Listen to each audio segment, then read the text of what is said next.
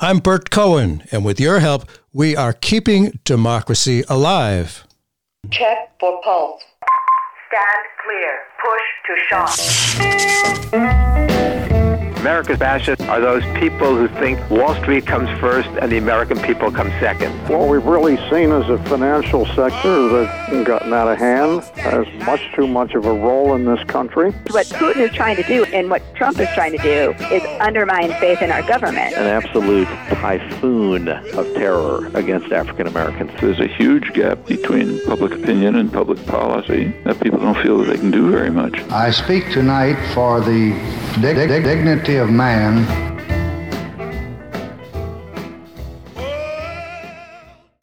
We've all heard the old one about denial not being a river in Egypt, but clearly it's proved to be a profitable pattern of corporate behavior, lying and denying. For most individuals, lying isn't easy. It takes a real effort to try to convince anyone that a lie is a truth. But not for so many corporations. In her new book, Industrial Strength Denial, Barbara Fries looks into case studies of corporate denial. She reveals the group dynamics of corporate deception, how cognition and morality may be altered by tribalism, power, anonymity, and the quest for money, to answer how so many big businesses can do what they do. Barbara Fries is the author of Coal, A Human History. Barbara, thanks so much for being with us on Keeping Democracy Alive.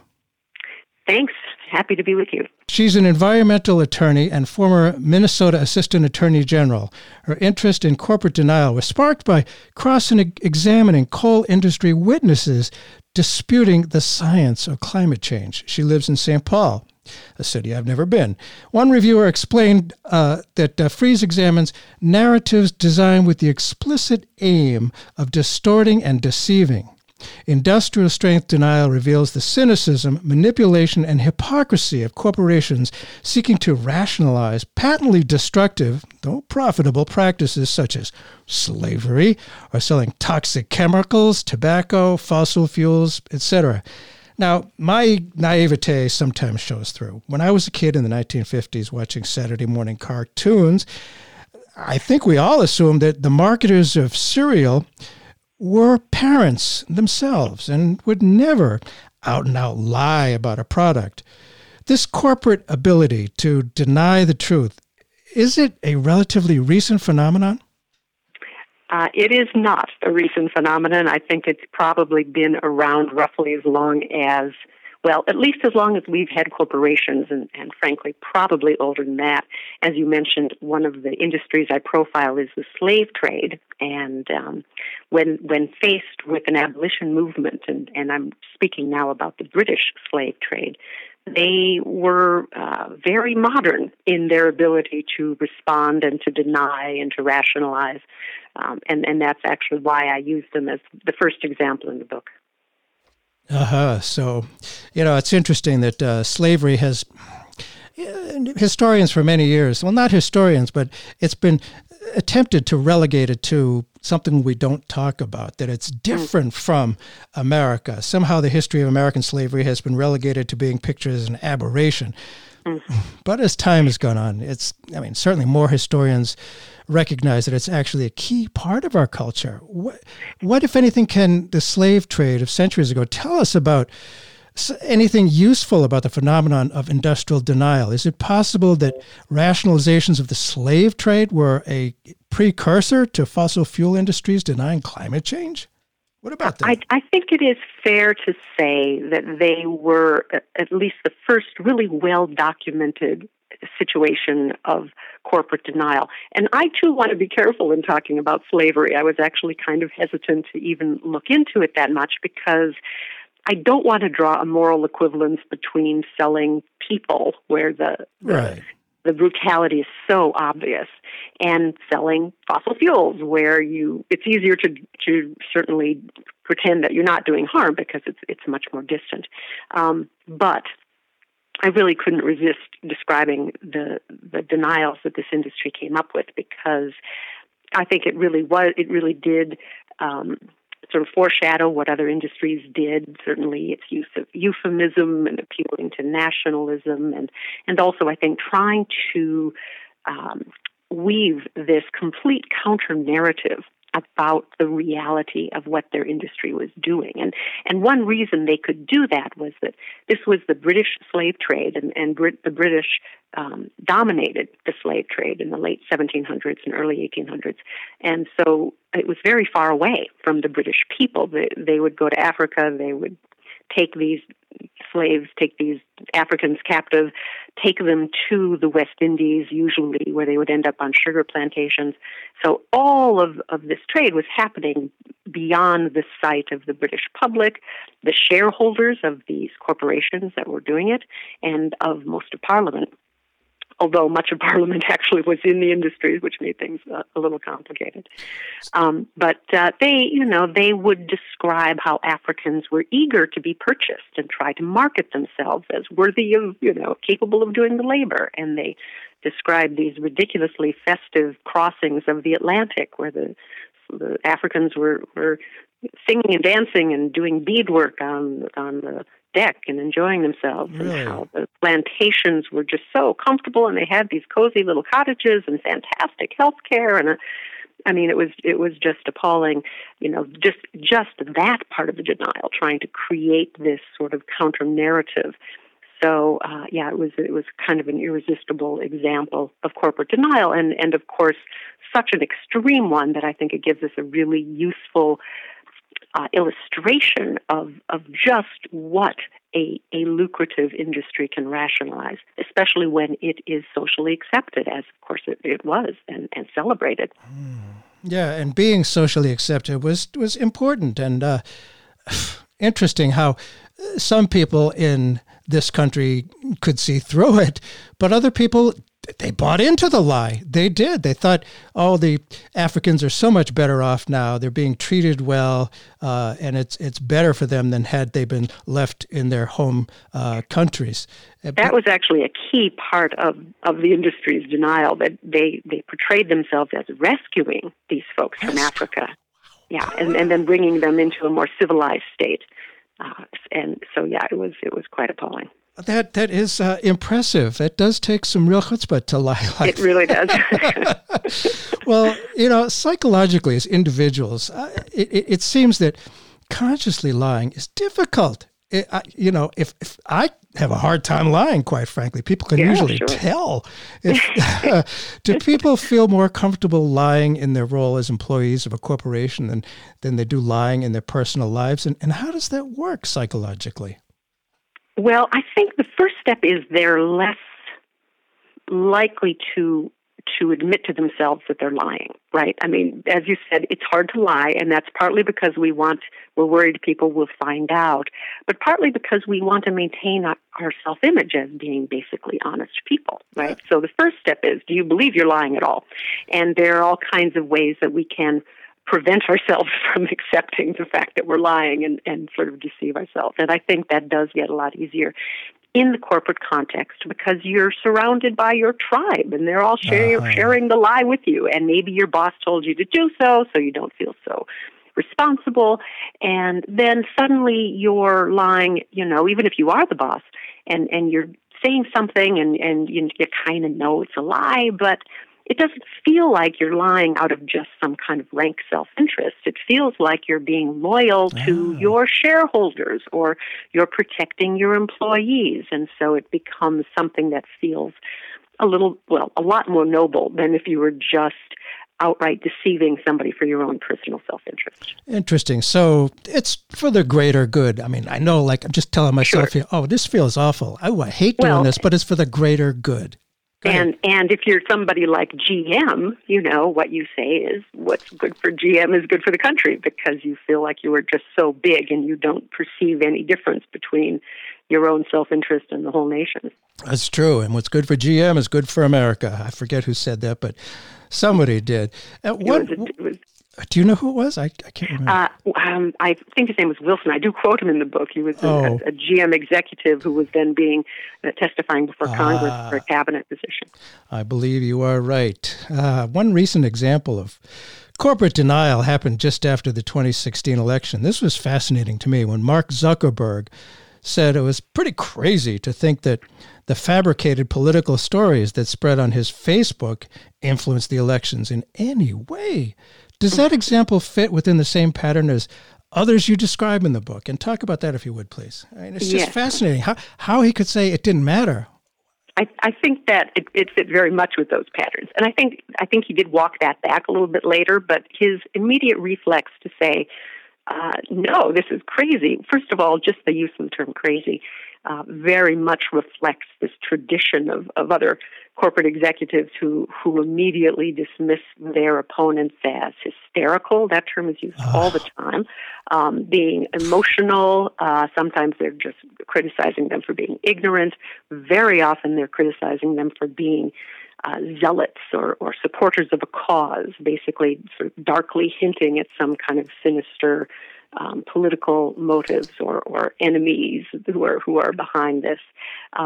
But I think another part of it is just this desire to trivialize your own company's impact when you're talking about potential negative impacts, even if you've spent most of your time trumpeting your company's positive impacts. When people start saying, oh yeah, but what about this? What about your impact on the election, for example, or on the ozone layer, or on global warming, if you're talking about other industries? There's, I think, this reflex to suddenly just say, whoo, little old us, we couldn't possibly have had that kind of an impact. And I think that reflex and that Zuckerberg was reflecting. And, you know, I talk about a reflex. I think things like this may very well start with a kind of psychological reflex, something that any of us would likely have an inclination toward if we didn't stop ourselves. But then I think what happens is these psychological reflexes turn into a corporate strategy, and they play on other people's similar reflexes, and then that corporate strategy gets pursued by public relations and lawyers and advertising and often then by the sort of advocacy groups that these companies can donate their money to. And so then it goes from a reflex to a corporate strategy to sort of an industry of its own, and eventually it becomes an ideology. And I think that's what we've seen happen in this country, particularly in the last 30, 40 years, where, for example, climate change started out as something that the coal industry was saying and the oil industry was saying, this isn't true, this isn't happening. And it just spread and spread to the point where now it dominates the Republican Party and our White House and our Senate. It's so convenient to believe that stuff. For those who may have just tuned in, Bert Cohen here. The show is Keeping Democracy Alive. Our guest is Barbara Fries, author of a new book, Industrial Strength Denial. And I wasn't a big watcher of Mad Men, but it was the advertising world of the 50s and 60s. I remember, A, cigarettes used to be advertised on TV, and B, in the magazines and on TV, they'd have doctors talking about Lucky Strikes, I think it was, being decent for you. I mean, it was an absolute lie. But I think lots of the different brands use doctors to try to sell their products. Yeah, it was crazy. Oh, interesting point. So social media is something relatively new. And it's big, in my opinion. I mean, Zuckerberg may try to say, oh, shucks, little old me. No, but it's like a Wild West, or the image of a Wild West, where the truth, it used to be, when I was growing up, there were 3 networks and the educational channel, and that's where you got your news.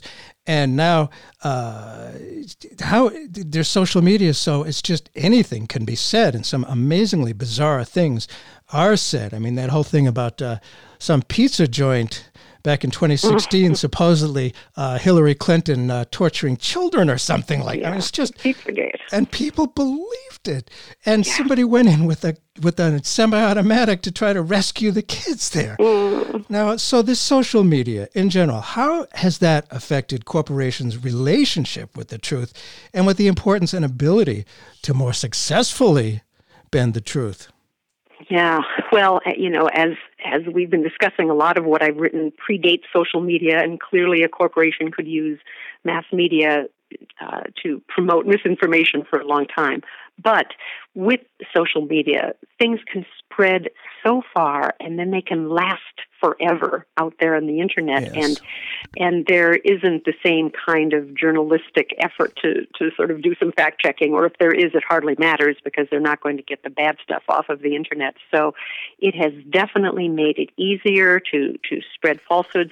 If you're a corporation, you still have to worry about lawsuits, for example, but you can find ways to get the information out there through advocacy groups or front groups. And then, of course, you've got, social media is kind of a vague term, but if we use it to encompass the whole kind of fractured information landscape and all of the, right-wing media, I suppose one could include left-wing media, though in this case they're using the right-wing media. You just have a much, much harder time stamping out the bad information, and of course, you just don't have anything like the kind of social trust. I think that's a really big point here, that corporate denial, they helped found and fund some of the original anti-regulatory groups. They would sometimes call themselves think tanks, and they would be out there fighting the EPA on all kinds of different laws, and ultimately promoting this notion that, first of all, government can't do anything, markets can do everything, and government relies on junk science, and you cannot trust their scientists, you can only trust ours, and creating so much kind of really cynical distrust that it made people really vulnerable, because if you cannot trust the institutions your society has set up to try to determine what is real and what isn't, then you're really left vulnerable to your own biases and your own tribe's biases. And so then somebody comes along and says, climate change isn't real, and you don't have to worry about people taking your SUV away, and it feels so much more comfortable. And, that I think that has left us in our currently very fractured position where, we have a president who not only doesn't believe in climate change, but, didn't even accept the science of ozone depletion, which was settled decades ago. And, of course, now we have him leading us through a pandemic where we need somebody who actually believes in science and believes in expertise and ideally believes in government and that it can do good things. And so I do think these dots do connect. It is really remarkable how it seems like there are people, in the advertising industry, whatever, who they must be able to figure out psychologically what makes people feel good. What do they want to believe? It's easier. Myth is so much easier to shore up the beliefs you already have and to play into that rather than discomforting fact. It is fascinating. And you mentioned Trump. He has to come up. I cannot believe the timing here. Just today, I got an email. I don't know how I get on this Trump stuff, but it's interesting to look at. Trump campaign announces launch of Truth Over Facts investigative website. And it goes on to say, Donald J. Trump for President, Inc. announced the launch of Truth Over Facts, an investigative website, aimed at uncovering the truth behind Joe Biden's never-ending, seemingly incomprehensible statements. The website goes on to say, it takes a closer look at Biden's words and phrasing and brings in experts to discern if there is hidden meaning behind the muddled declarations. That is amazing, really. It plays on people's, I don't understand. What does he really mean? Talk about that, if you would, please. The title of that, Truth Over Facts, really sounds like a parody, and I just it's just so hard to believe. It does kind of harken back to earlier disputes, even a couple of decades ago, where there was discussion about the reality-based community versus those who were going to create their own reality.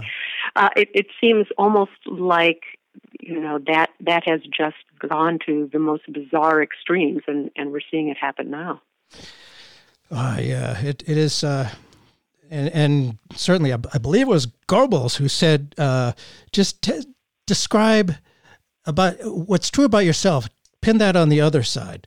and people will believe it, And did he? I didn't know. I didn't realize that. And if I had known it, I would have put that quote in, because I do have a section in the book talking about how these industries, particularly the fossil fuel industries, use projection to accuse their critics of that which they are far more, legitimately accused of. So they'll talk about the greed of the, quote, industry, unquote, that's trying to promote this global warming hoax, right? Or they'll talk about the deception of the industry. They'll talk about how it's politically persecuting other people. They'll talk about how it's, hysterical and fear-mongering. Now, to be clear, those of us worried about climate change are really worried about climate change, and there's a lot of reason to be afraid of it.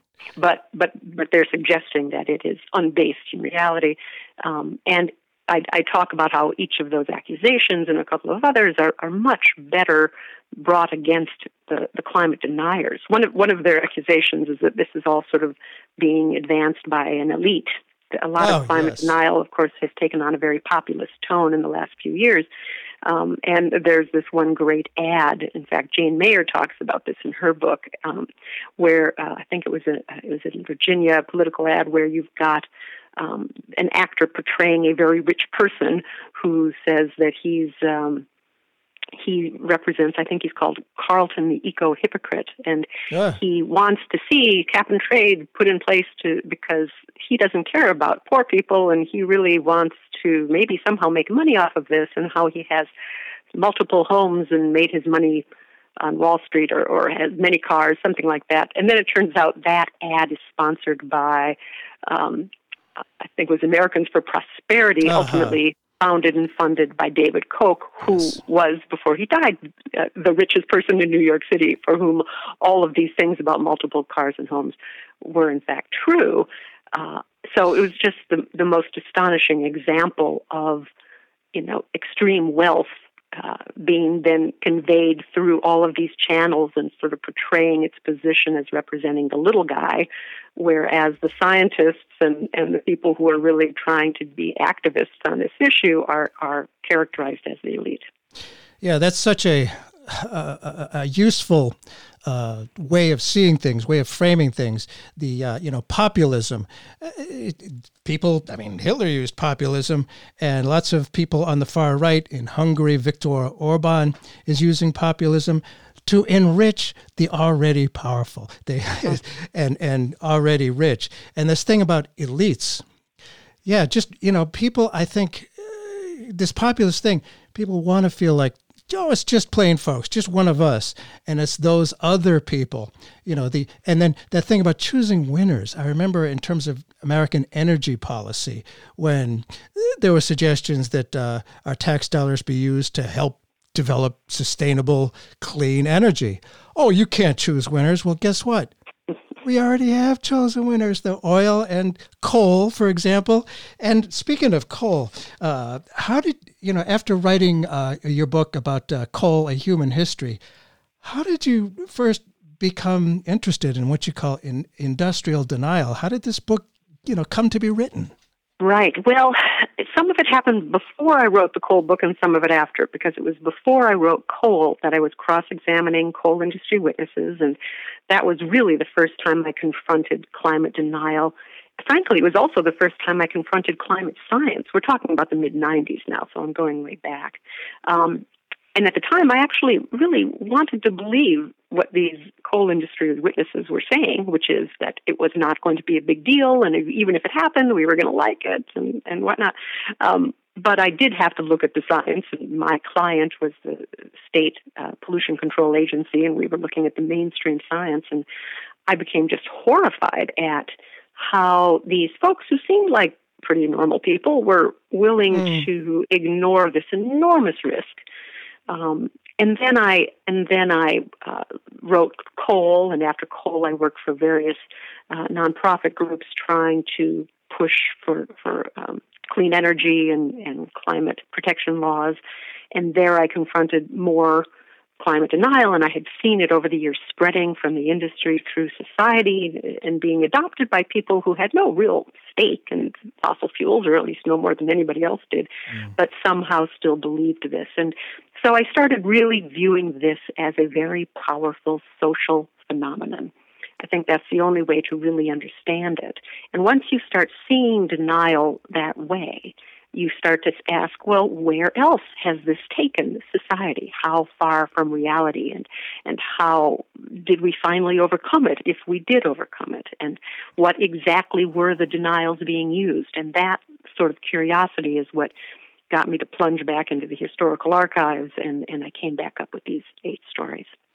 I'm always so respectful of people who plunge into historical archives. They do all the work for us. It's very much appreciated. It's a lot of tedious work, but then we, the public, gets to see it in a lot easier and less effort.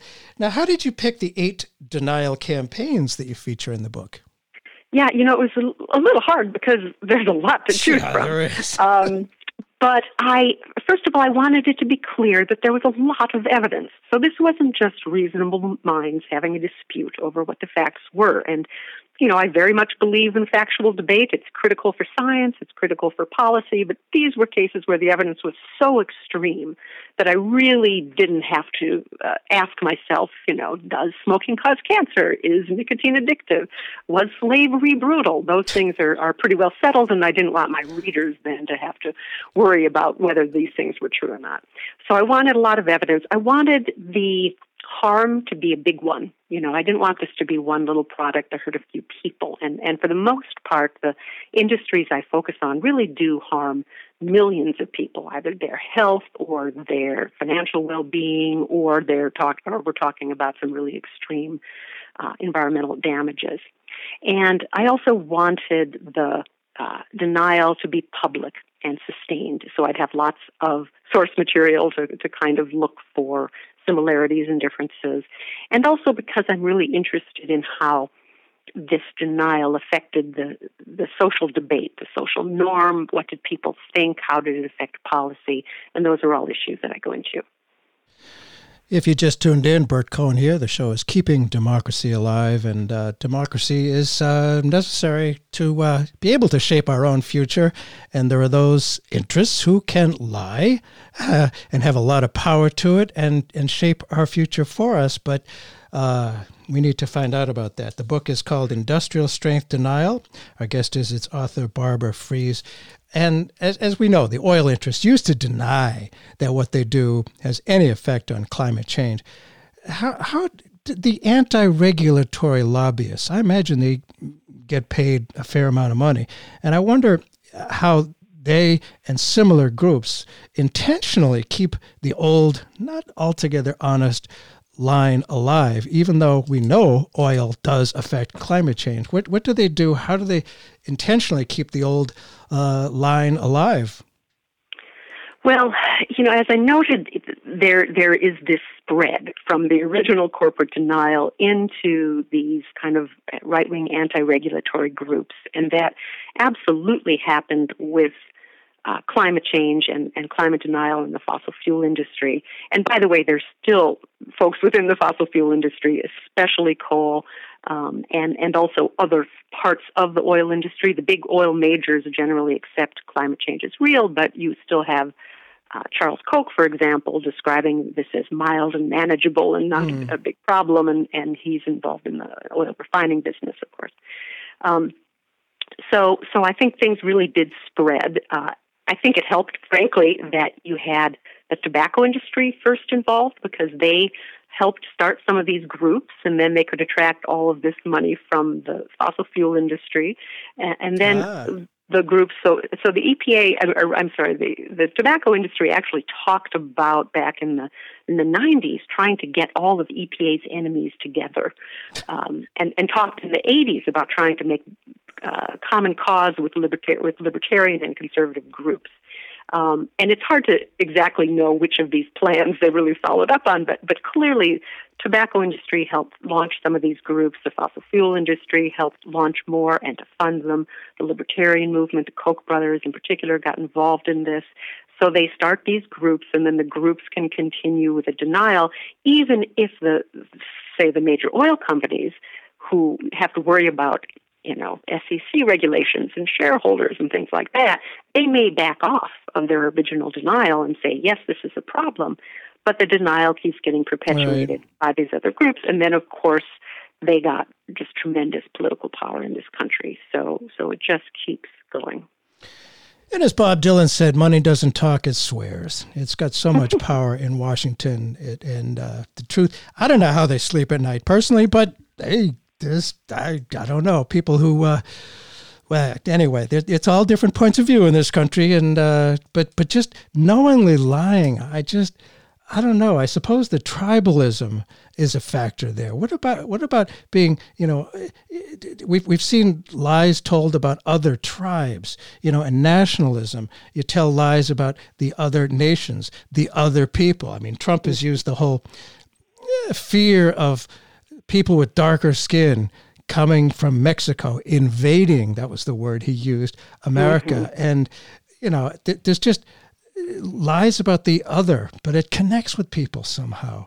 It absolutely does. I mean, I touch on a little bit of the social psychology and some of the neuroscience that look at tribalism and various other factors that get involved here.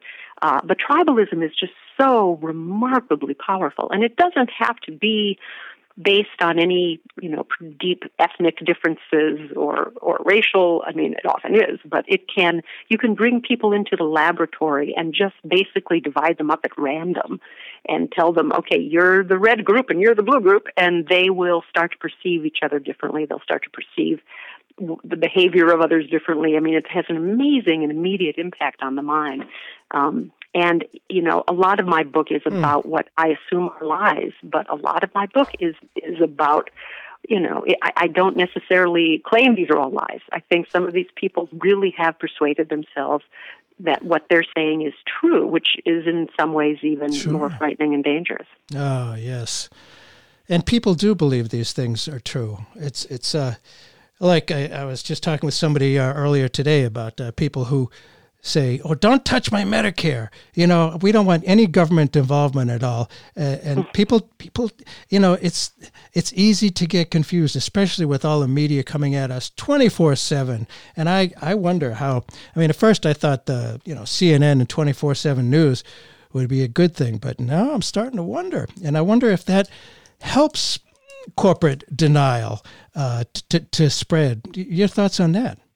Well, I certainly think that when you've got all of these networks, and particularly, let's be honest, Fox, that has all this time to fill, they've got to keep coming up with ever more sensational things, and that means blowing up little things into big things, and trying to spin it in the most provocative way, and it's obviously much easier if you're reinforcing people's pre-existing biases. I think that has itself become an industry, and it really does worry me to think about what it has done and how are we going to get past this particularly divided moment in time, particularly when this is exactly when we need to be coming together and recognizing our interdependence. And I'm not just talking about COVID-19, though that's huge. I'm talking about the climate crisis. Are there, other examples? I mean, I am not anti-capitalist. There are some people say, they just simplify it. Capitalism is bad. Throw out capitalism. I wonder, I mean, Dick Gephardt used to talk about capitalism with a conscience. Are there examples of corporations finding out they are causing harm and owning up to it? And what laws would you suggest that help make that reaction more common? It must be difficult for them to do that. Oh, I think it's really difficult. And of course, I'm focusing on cases where the issue in question is usually whether there's going to be a big new law regulating them, or whether they're going to have to go out of business because their core product is really, really damaging. And in those cases, I uniformly have found denial, and I'd be surprised to find otherwise. Certainly, where you've got a situation where you've already got a kind of regulatory construct, laws already in place, then you will find companies certainly saying, okay, we're going to recall this product. Now, they may well be doing that because if they didn't voluntarily recall it, they would be required to recall it. But basically, they're operating within a new set of rules, and they're functioning within those rules, and that's fine. But obviously, if you're going to try to plunge in and try to do things differently, if, for example, a cleaner technology that costs more than a polluting technology, you're going to be at a market disadvantage. And so that just makes it very, very hard for people. And that's one of the reasons why government needs to step in, because otherwise you'll have a race to the bottom. And we've certainly seen that. Oh, we certainly have seen that. And I just, there must be quite a bit of money spent researching what's going to work with people. For example, Walmart started to get a reputation that they weren't so good to their employees, but then they clearly had these ads to show off their happy employees. So it's not quite lies, but they want to steer their business through the uncertain waters, if you will, and Sure. and it's not necessarily lies, but I would think they can be affected by public opinion. I wonder how, Oh, sure. If there's a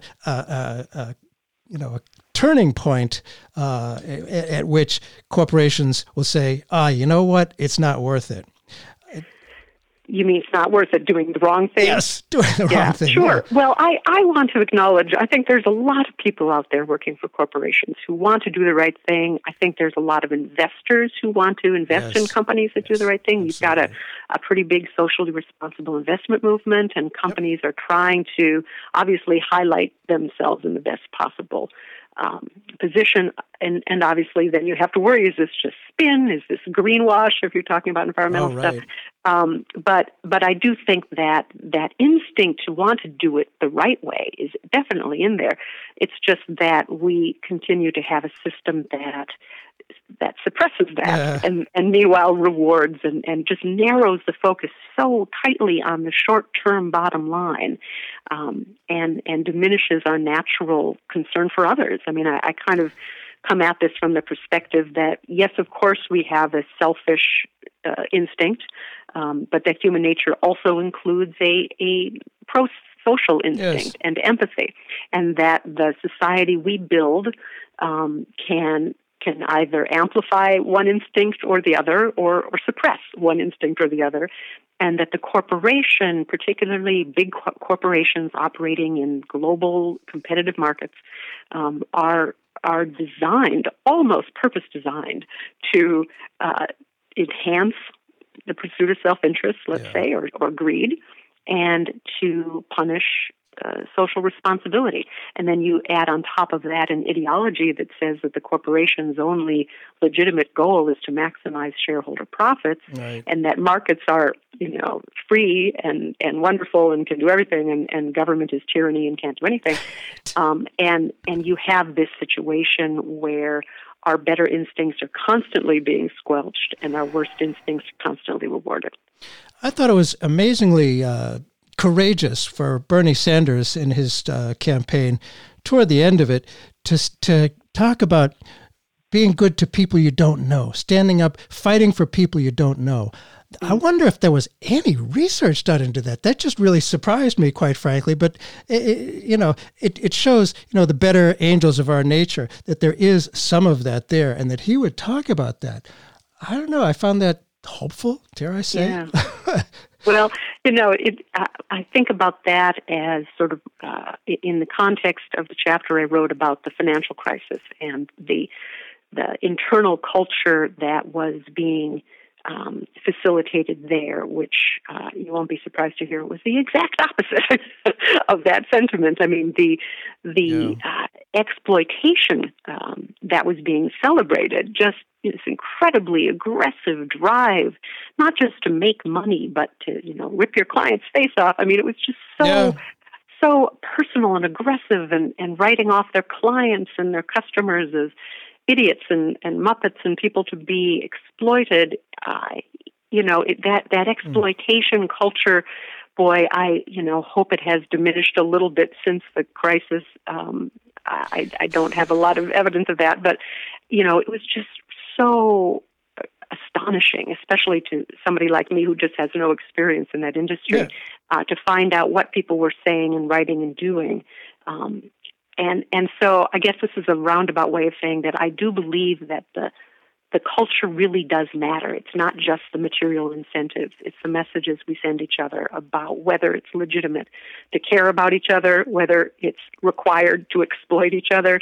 Those messages do matter. And so I think it is important that we keep talking about this and keep speaking out against exploitation and recognizing the harm that corporate activity does and that corporate deception does, and stand up and insist on better. And the world knows that America is much more religious than most other countries in the West. But I wonder, the values that you're talking about, and that I tend to agree with, are, like doing the right thing, not doing to your neighbor what you wouldn't want done to yourself. I'd like to think that is a part of our culture, and I don't know. I mean, people, who claim to be religious people who are all for, dictatorship and corporate control of everything and denying people of color their rights. It's confusing. Many of the chapters in your book deal with science denial in general. What commonalities did you see in how different industries dealt with scientific uncertainties? Well, one of the first things that happens anytime there is a question of science is the industry in question immediately assumes, and although this may be just sort of implicit, that the burden of proof falls on those raising concerns. It's always like, well, they're not necessarily saying that smoking is safe. Well, sometimes they are, but they are more generally saying something like, there's no proof that smoking causes cancer or heart disease or whatever. It's the no proof argument. Now, so what happens is, as lawyers, we're very familiar with burden of proof as a very important concept, right? But in these public debates, what happens is the burden of proof is put on those raising the concern, which is not surprising anytime you're talking about an established practice or an established industry. At least at first, people are going to want to know, well, what proof do you have? Where I raise the objection, though, is that just continues on and on and on, so that decades later, they're still acting as if the burden of proof should remain on their critics, and never acknowledging that at some point the burden of proof should shift to the industry to prove that what they are doing is safe. And if that were to happen, we'd see very, very different debates about all kinds of things, and of course, especially climate change. So you shift the burden of proof onto your critics. That means, by definition, you get the benefit of the doubt. And that means, by definition, that you have a tremendous incentive to manufacture as much doubt as possible. And there's always going to be some doubt. All you have to do is amplify it and keep referring to it and exaggerating it.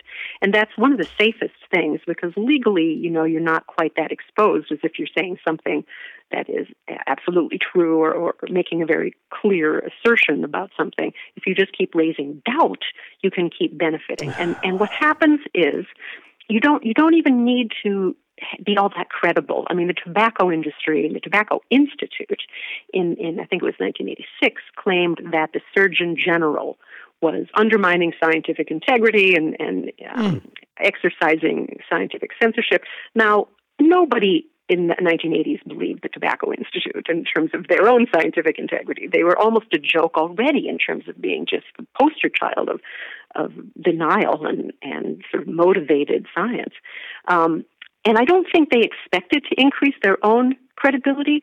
All they really wanted to do was to bring down the credibility of government science and the science government relies on. So I think that sort of distrust, that they started to fuel it. It kept expanding with other industries. That is the sort of thing that happens in all of the situations of science denial.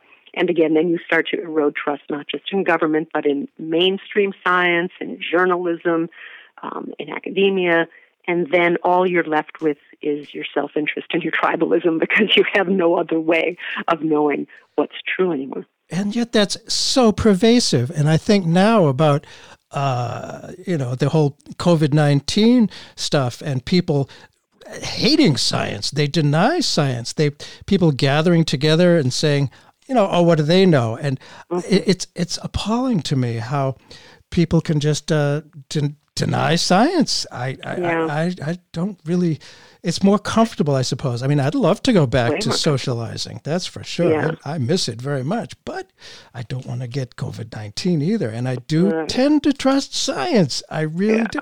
And Trump clearly hates science and wants to do what he can to destroy belief in it and help his buddies in the various industries that we're alluding to here in our discussion.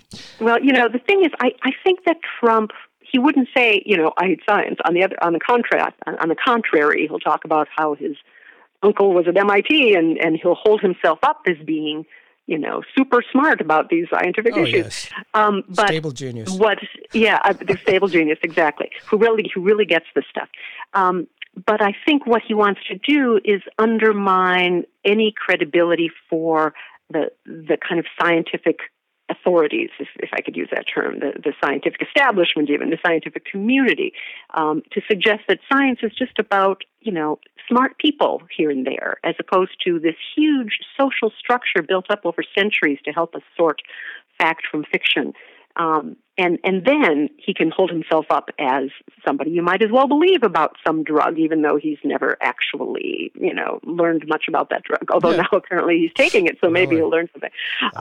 But it's not so much science per se. It's kind of the bulwarks we have put in place over the centuries so that where scientists keep each other honest, these systems we put in place that societies relied on, like peer review, that are really attacked both by corporations and by our president. Having to have the patience that is necessary for clinical trials, it's not for the average person, I guess. Exactly. But I mean, my goodness, your clinical trials, it's a big, big, important step when it comes to pharmaceuticals and drugs. For those who may have just tuned in, Bert Cohen here. The show is Keeping Democracy Alive. Our guest is Barbara Fries. We're talking about her new book, Industrial Strength Denial.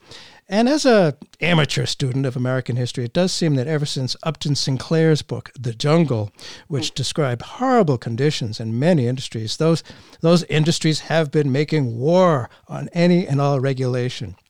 And much of the public has enthusiastically joined the fight against regulation. In the early 20th century, the public anger had the political power to force the government to regulate. I wonder where that power is now. How did the corporate interests so effectively sway the public to be against regulation? I think the way I would look at that is that there's always been corporate opposition to regulation, and there's always been a certain public desire for it. Just you swing a few percentage points one way or the other, and you can really change policy dramatically. And, certainly you're right. There was a move early in the century to put in place laws that regulated industries like the meatpacking industry. There was also, of course, a huge wave of laws during the New Deal to regulate banking and put in place labor laws and whatnot. Right. There was also a huge wave of laws following consumer laws and environmental laws in the 60s and the 70s. So I think we see that pendulum swinging back and forth, and so I can see at least three swings in the 20th century. And I hope we might be leading up to another swing right now. And I thought that, I wrote the book before the pandemic, but it struck me that there was, just a lot of concern about capitalism generally, which kind of surprised me. I mean, some of the surveys showing that younger people have a more favorable view of socialism than capitalism. And, and even some older people, even the support for this thing that's been the pillar of political rhetoric in our country and such an important part of our economy, the fact that so many people don't have a positive view of it, I think that's really important, and it suggests that we may be moving toward another sort of New Deal type era, perhaps a Green New Deal type era, or maybe something comparable to the 60s or 70s, where there's just enough concern about corporate malfeasance and dishonesty to motivate some changing laws. Boy, would that be... And I think COVID could help that. Yeah, I think I hope you're right. Obviously, I mean, maybe we're at a tipping point here, and certainly the COVID-19 crisis. Before that happened, we knew about an opioid addiction crisis. The big and politically powerful pharmaceutical companies tried to blame the customers for lacking self-control, and a lot of people bought into that. They said, well, they should control it. It's up to the individuals. But since then, the Sackler family that owned pharma has been sued into bankruptcy, and this seems to be an example of corporate dishonesty and misbehavior. Do you think we've learned from that? Are there lessons that can be applied elsewhere? And have we gotten that, do you think? Well, certainly that echoes some of, many of the earlier controversies, and the notion particularly of blaming the victim, particularly when you're selling them something addictive. Yeah. We certainly saw that with tobacco.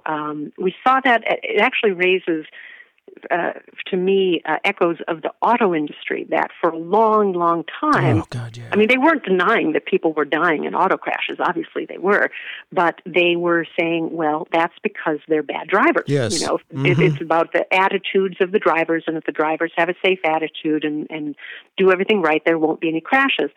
And they did not take any responsibility for trying to make their cars safer when inevitably there were millions of crashes. And so similarly here, you have a product that is so inherently dangerous in the opioids that they didn't take responsibility for trying to keep it from being, from killing lots of people. I think another lesson is simply that this pattern happens again and again and again. We see a discovery of some new product or some new method of doing things. We see people racing in, very motivated people who find a way to exploit this discovery and make a lot of money, and we then see harms emerging that have to be discovered and talked about by other people and brought to the industry. Then there's usually some decades of denial, during which time there's going to be litigation, there will be increasing media coverage, eventually usually there'll be some states that get involved and try to regulate. Finally, the federal government will get involved and try to regulate. And then there will be put in place usually a law. I'm skipping some parts here, but basically, it's the mechanism of a populist democracy. And it's a very, very long process. And so, one question I try to raise in this book, and alas, I wish I could better answer it, is how can we shortcut that process? But I do certainly think a pendulum swing where we reduce corporate power over our democracy and over our elections and therefore over our policymaking is a big part of that. Yeah, it's interesting how FDR was just so right on the money when he talked about, either the corporations own the government or the government has control over the corporations. And I hope it's swinging. I don't know. I mean, a lot of people, I think most people still think the government shouldn't get in the way of the market. People have bought into that. And I think that's coming back to, denial that the public, so much of the public believing that the market can solve everything, that the government just doesn't have a role, that enables lying. What can be done? What can be done to reduce the threat of industrial strength denial? How can we reinvigorate the regulatory power of our government? Well, a lot of it is just electoral, and it's not like that is going to be easy, but I think when there's enough sentiment, you can make changes. I think you're right in terms of sentiment about government not being able to do things, but I think that sentiment is way, way overrepresented in Washington compared to among the public. And so I think there is actually a greater recognition that markets can be deeply flawed and that they promote concentration of wealth and that they offer zero solution to things like climate change and that we need government to help us deal with these global crises. And so, that is where I get some shred of hope that this health disaster might lead us in a better direction, at least in terms of how we think about the problems that society can solve and that government can solve and that markets cannot solve, at least not alone. Not alone. And let's hope. I mean, and a lot of the young people saw Democrats as also kowtowing to those corporate interests as well. Mm-hmm. And that was one reason they went for Bernie so much. So the book is called Industrial Strength Denial. And I forget who the publisher? University of California Press. Oh, excellent.